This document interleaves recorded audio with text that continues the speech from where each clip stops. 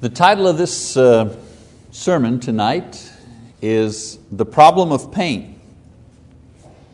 And this particular title is taken from a book of the same title written by C.S. Lewis. C.S. Lewis, a British Christian writer. And in this particular book, The Problem of Pain, C.S. Lewis discusses the nature and the effect of pain on the human condition, and he tries to square, if you wish, the existence of pain with the existence of God. That's the challenge that he sets for himself in writing the book entitled The Problem of Pain. Now, as a Christian apologist, in other words, he was an individual who specialized in books that defended the idea of the existence of God and the deity of Christ. He was an apologetic writer. He was very much interested in responding to the argument against belief in God because of the existence of pain. The argument goes something like this: if God is good, and if God is all-powerful, why does He allow pain, and why doesn't He just stop it? I mean, if God has all this power and He's all good, all kind, all merciful, why doesn't He just stop all the pain in the world? Another way to make the argument is this: an all-good and powerful God would not allow His creation to suffer and die. Therefore, there must be no God, since there is suffering and death. And those are summaries of the argument against the existence of God using the problem of pain. Now, a lot of people who do not believe in God do not believe because of this obstacle to their faith. A lot of people lose faith because of the pain that they experience in their lives. I've known a lot of people who were faithful, who believed in God, who were faithful Christians, but because of a period of time in their life when there was a lot of suffering, a lot of pain, so on and so forth, they lost their faith.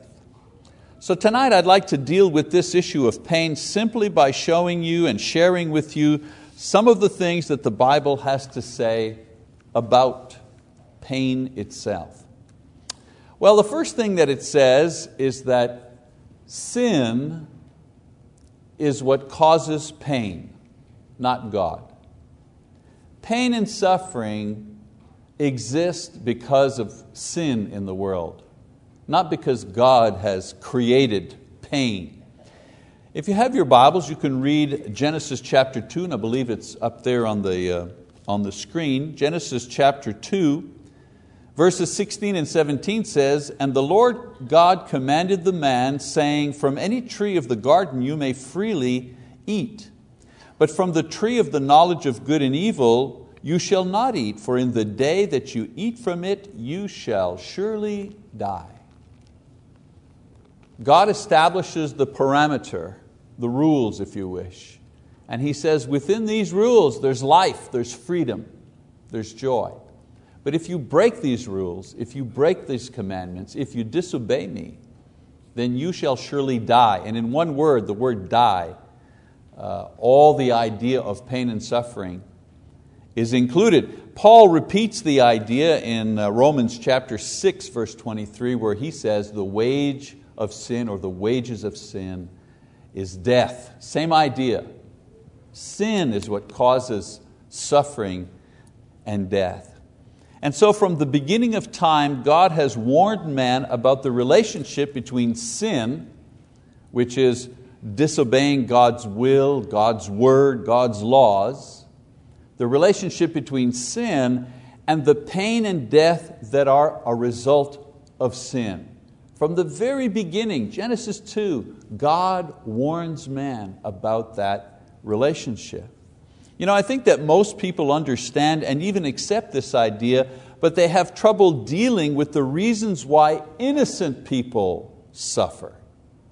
For example, a person I'm using a broad example here. A person goes in, they rob a bank, and then they drink too much, and they abuse one another, and then they suffer for their actions. We agree and we approve that justice in the form of pain is needed here in order to mitigate the evil in the world. People who do bad things, who abuse others, and so on and so forth, they need to suffer pain in order to stop them from doing bad things. We kind of agree with that idea.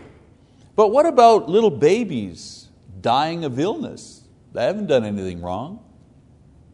What about innocent victims of war and violence?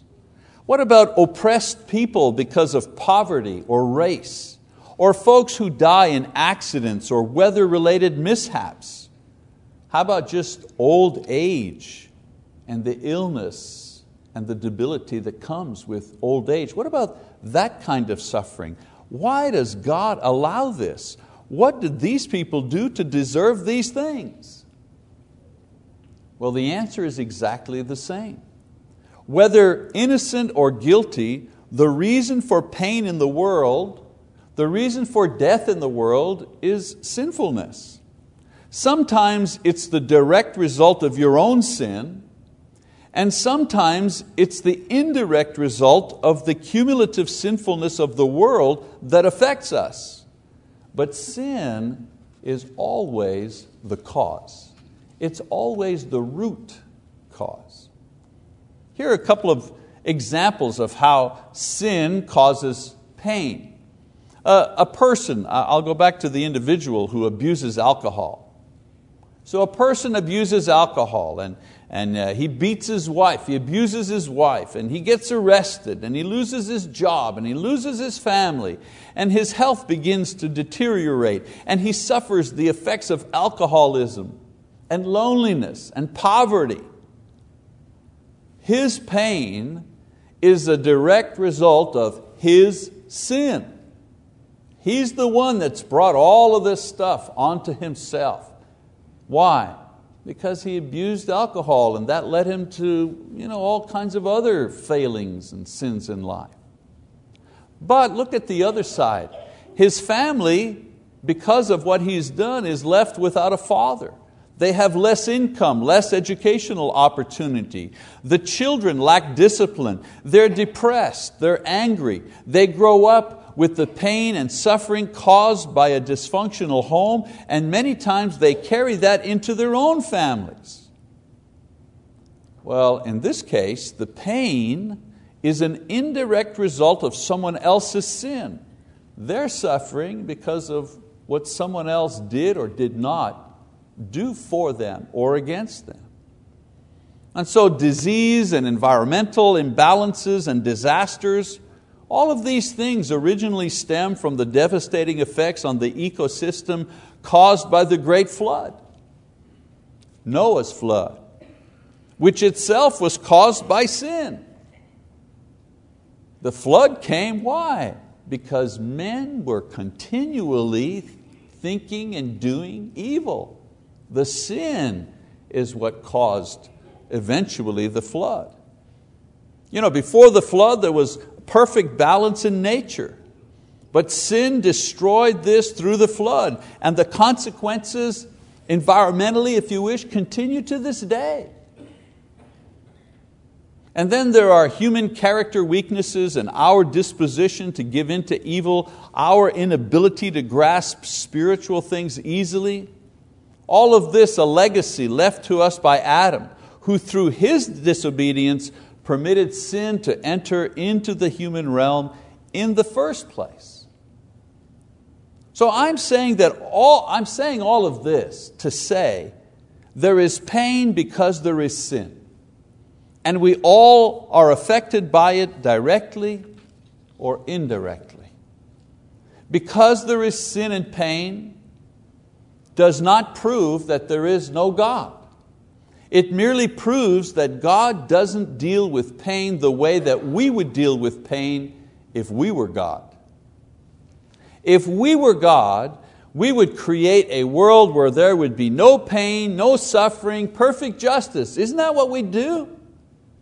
Well, wait a minute. God created a world exactly like that. And man ruined it with sin. No. God exists amid the pain. And through His Word, He helps us understand and deal with the pain. So now that we have an idea, and we have hopefully an understanding of this, let's take a look at a couple of other things that God says about pain. It's not either or. Either there's God and either there's pain and no God, or there's no pain and there is a God. No, what I'm saying to you is God and pain in the world coexist. The idea is, what does God say about pain? Perhaps if we know this, we'll be able to get a better handle on the pain that we suffer in our lives. So the first thing, the Bible and pain. Well, first thing I want to say is that pain is a certainty. It's a certainty. Jesus guaranteed it. In John chapter 16, verse 33, says the following: "These things I have spoken to you, that in me you may have peace. In the world you have tribulation, but take courage, I have overcome the world." Jesus guaranteed that there would be pain. And then Peter tells us, don't be surprised. Don't be surprised if there's pain. In 1 Peter chapter 4, verse 2, it says, "Beloved, do not be surprised at the fiery ordeal among you, which comes upon you for your testing, as though some strange thing were happening to you." Jesus says, pain is a certainty in your life. And Peter says, well, don't be surprised when it happens. Don't be mad at God because there's pain. You know, a lot of people's anxiety comes from the worry of experiencing pain. They want to avoid it at all costs. Even the tiniest bit of discomfort or inconvenience, they just want to get rid of it. And they end up suffering constantly. Why? Because they're constantly anxious about the threat of pain in their lives. If you're human, you sin. If you sin, you'll experience pain. If you live in this world, pain will find you eventually because of the sin of others. Listen, Jesus was perfect. Did pain come and find Him? Absolutely. Jesus and Peter tell us that we can find comfort despite the pain, not that we can avoid the pain altogether. Trying to avoid pain altogether is futile. Another thing that the Bible tells us about pain is this: we are called to suffer pain. Imagine, we are called to suffer pain. 1 Peter chapter 2, verse 21 says the following: "For you have been called for this purpose, since Christ also suffered for you, leaving you an example for you to follow in His steps." Imagine, you've been called to suffer. Now this is a tough idea to swallow because we don't normally think that God wants us to suffer. Whenever we're suffering, whatever it is now, our first prayer to God is, God, why God? Why God? Why am I suffering? Why has this thing happened to me? We're surprised that it's happened, we're angry that it's happened, and we're questioning God, why? And yet the Bible tells us, don't be surprised, you're going to suffer. If you're a Christian, you've been called to suffer. You know, God hates sin, and He does not enjoy the suffering caused by sin. Psalm 116:15 says, "Precious in the sight of the Lord is the death of His godly ones." But He does use suffering for His own purposes. I mean, if it were up to us, we would simply eliminate suffering. But He doesn't do that. He could, but He doesn't do that. He uses suffering to rebuild what sin has destroyed. Now, for humanists or atheists, the elimination of suffering through various means is the highest and most noble work a person can do. You ever wonder, people who sacrifice for democracy, or they give their lives to protect the environment and so on, are those noble things? Absolutely. They are the most noble things that can be done under the sun in this life.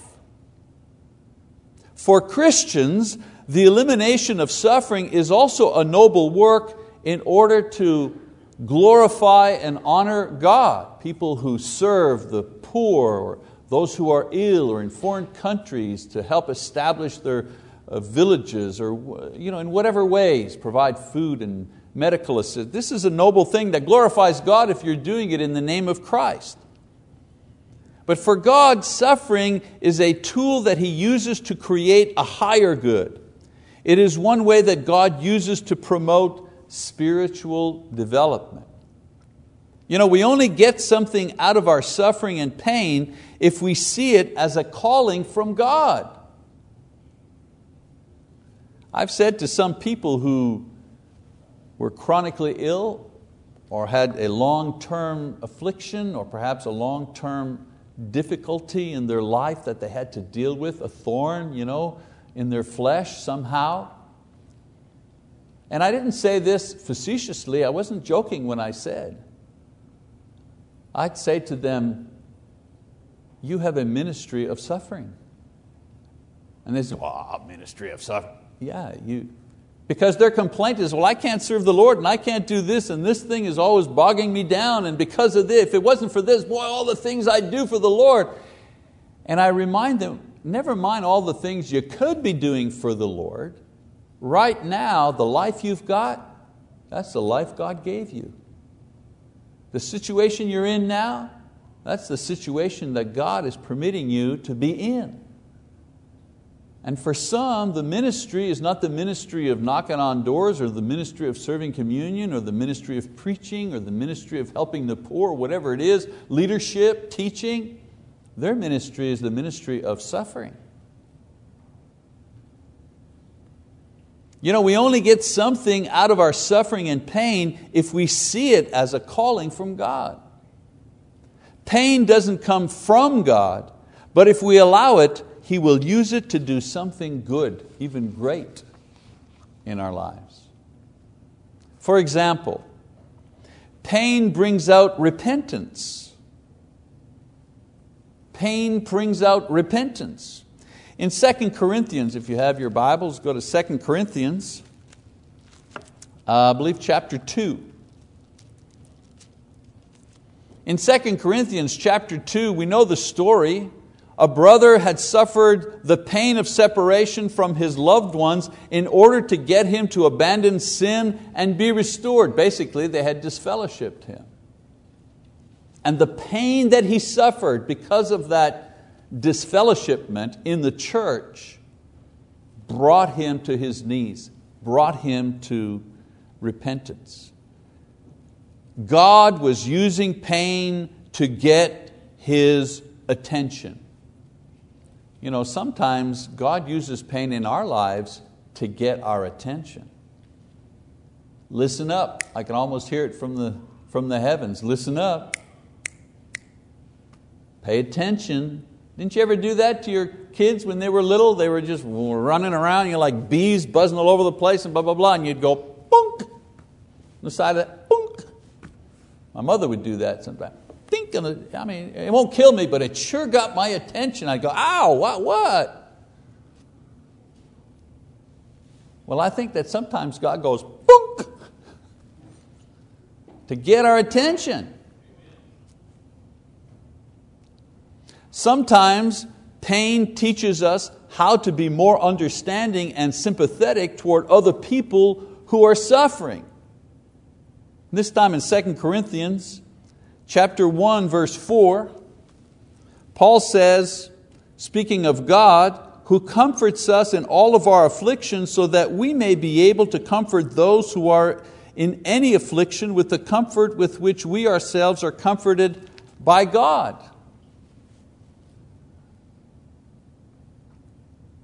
I've been blessed in my life to have good health. I've never been hospitalized for any length of time, no heart attacks or cancer, things like that. A marvelous blessing. But I remember many years ago having pulled my back out. And that was painful. And I know a lot of you know about that. I mean, not only my experience, but you know about it because you've had the same. You bend over to tie your shoe and you hear something go crack in your back and all of a sudden you're on the floor and you can't move. I've had that experience several times. And I didn't like it because it interfered with what I wanted to do. But you know what? Young Donnie back there has severe back issues. And I've never suffered the amount of time and to the degree that he suffered, but I understand. When I see him limping, I understand. When I see Bruce Johnson and he's kind of gingerly walking like a crab, I understand. Why? Because I've suffered the same kind of pain. And there's no other way that I could have understood, because pain teaches us how to be more understanding and sympathetic towards other people who are suffering. Empathy is learned through pain. There's no course in empathy. There's no class. We'll have a 13-week class on empathy. No. God teaches us to be empathetic through suffering. Another example, pain draws people to God. In 2 Corinthians, this time chapter 4, verse 15, the writer says, "For all things are for your sakes, that the grace which is spreading to more and more people may cause the giving of thanks around to the glory of God."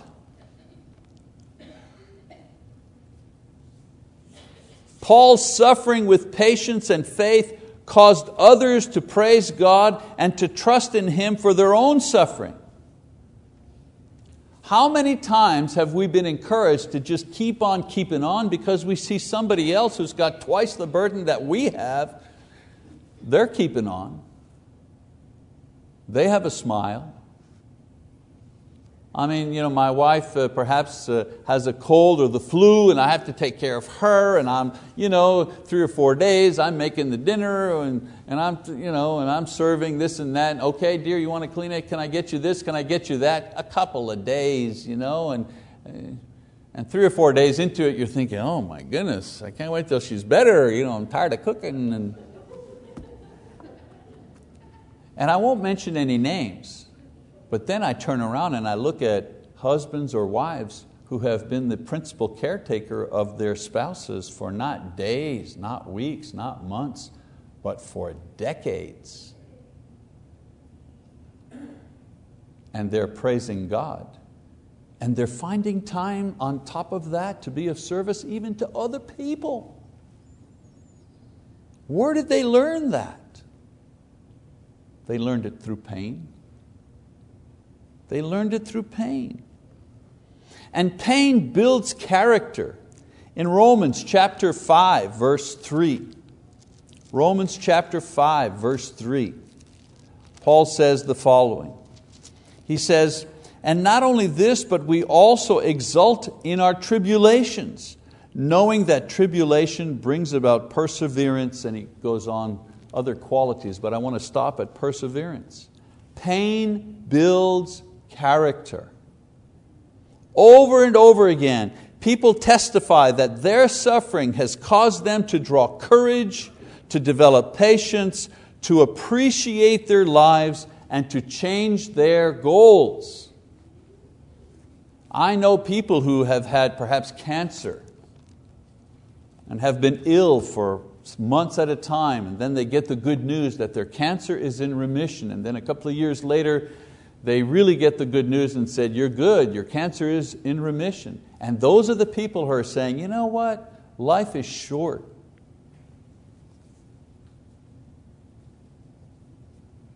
My cancer taught me that life is short and life is precious. I'm going to stop wasting my time.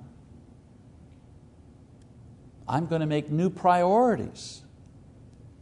The Bible teaches us not to see pain simply as an inconvenience or a loss of enjoyment of life, but rather as a calling from God to allow Him to transform us using pain as an agent for change. Change in conduct, change in attitude towards others, change in faith, and change in character. Pain will either break you or make you. And that's what we need to be asking ourselves. Is it breaking me or is it making me into someone else? And then one other thing we need to think about when we're thinking about pain is this. Pain is not for life. In the book of Job, we read about a man who experienced every kind of pain imaginable. Think about it for a second. He lost his business. He lost his children. He lost the affection of his wife. He lost his health. He lost his respect. He lost his position in society. He lost his friends. Can you name anything? The only thing he didn't lose was his actual life. This terrible pain went on for an unspecified amount of time, but eventually God restored all that he had lost. And when we teach Job or when we read Job, we concentrate on Job's suffering so much that we forget that he spent many, many more years being blessed than being cursed with pain.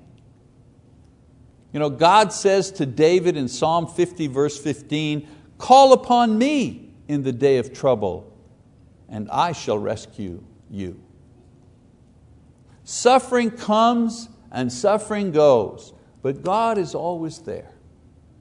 He understands our frame. He understands our weakness. He understands our capacity. He understands our endurance. And we have to understand that God will not eliminate all suffering because He uses it for His own purpose. But God is fair and He is just. Deuteronomy 32:4 says, "The rock, His work is perfect, for all His ways are just." We have to be careful not to accuse God as being unfair because of our pain. If we do that, we should put our hand over our mouths and not permit those words to escape. God is not unjust and God is not unfair. The world is unjust. The world is unfair. People are sinful. But let's not allow our pain to make those kinds of accusations against God. I know sometimes we hear in a sermon, God is tough, don't be afraid to talk to Him. And I understand the idea that we have to open up our hearts to God. But let's always remember, He's God. He's not one of us. And also, God will not overburden us with suffering. God is faithful, it says, who will not allow you to be tempted beyond what you are able. 1 Corinthians 10, verse 13. Solomon said that there is a time for everything, a time to weep and a time to laugh. Ecclesiastes chapter 3, verse 4. We need to remember that we all have seasons of pain. But God promises that they will not be more than we can bear, nor will they last forever. And He always provides a way to endure or a way to escape. And many times our pain is brought to us and perpetuated in us because of what we're doing, because of some sin that we're doing. And when the Bible says He'll provide a way of escape, many times the way of escape is for us to stop that sin. That's the escape. To walk rightly before God, that's the escape.